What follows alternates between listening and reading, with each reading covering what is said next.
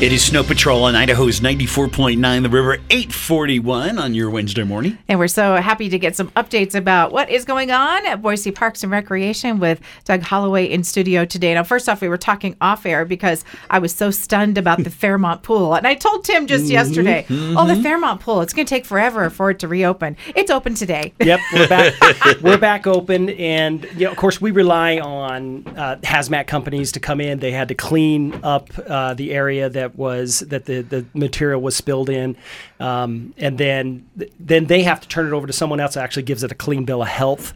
So there's a number of steps that had to occur, and that's what's taken so long.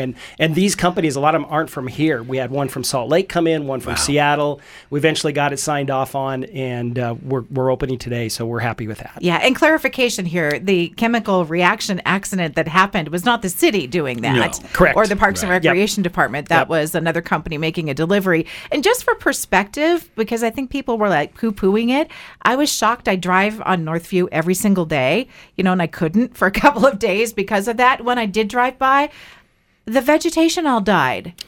Yeah, around that shed. It's a cocktail that you don't want to mix together. Oh, boy. And the company that we use, the vendor we use that provides the chlorine for us, they're experts at handling this. It just was a mistake that day, and the mixture created just an environment that caused not only the grass and plants, but it caused 26 individuals to actually get sick over this. And so, but everybody's fine now. Our team is fine.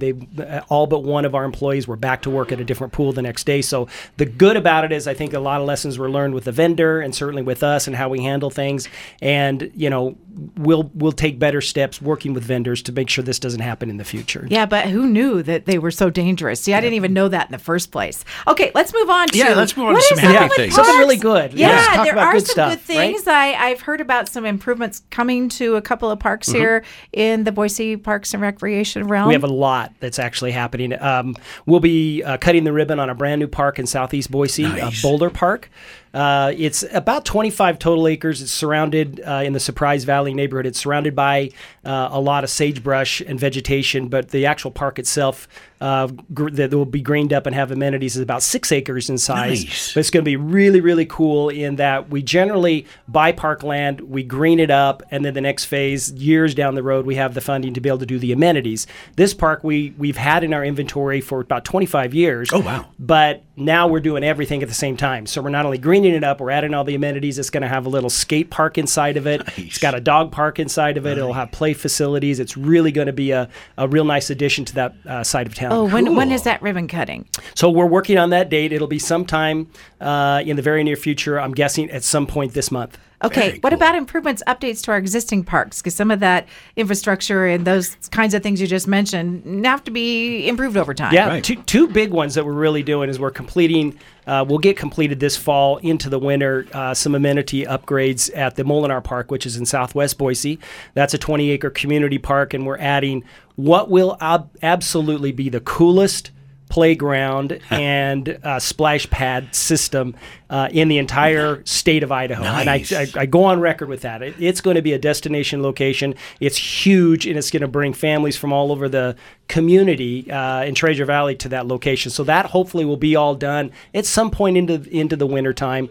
And we're also finishing up all of the refreshing of the master plan upgrades and update at Catherine Albertson Park. Oh, nice. Right, So, because that's what I've noticed is like that's been going on for a while. about 2 years Right. It's been happening, and that's been fully funded by the J.A. and Catherine Albertson Family Foundation. And so we've got piers that have now been built out into the ponds. We've replaced a lot of the grass area with now a meadow grass vegetation, which has kept geese completely away from that park, which is absolutely amazing. One What? more reason it's You my mean favorite park. if there's no lawn, the geese don't want to They be love there? the green grass, but they don't like this. And it's a special blend of like a meadow grass type of mixture that we found.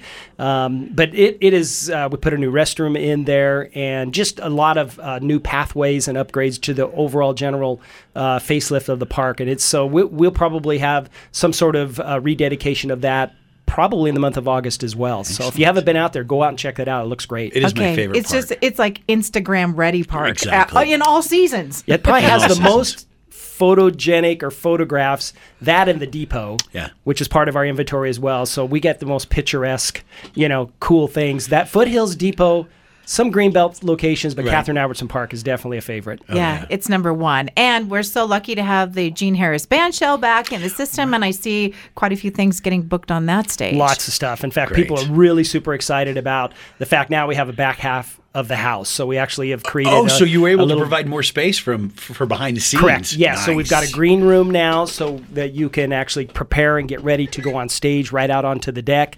We've created restroom facilities in the back part of the band shell, which we never had any of that Right, before. right. And so now entertainers can go and they can actually sit and get ready and come right out onto the stage. And so we also upgraded all the audio and visual capabilities, and we tested it all with Curtis Steigers when we cut the ribbon. And Curtis and his local band, they broke in the green room and sat back there. I went back and visited them. They were just kind of kicking back and getting ready to take the stage. And even Curtis helped us with some of the design. We actually took the design to him and said, hey, can we make this, we want to really make this a venue that entertainers are going to want to use. And so he helped us with some of that stuff. And in fact, the green room was his idea. He's like, Holloway, you don't have a place here. No, they for just have to entertainers get enter ready. from the front That's of the right. They stage. walk off the stage, get on the stage, and away you go. You need a place for entertainers to prepare. And so, but the audio-visual piece was perfect during his rededication. That's Very great. nice. Well, thank you for those updates. Yeah, Come back sure. soon and give us some Anytime. more Love to scoop. come in. Thank you for having We me. love it. We Yep. appreciate it. Thank you so much.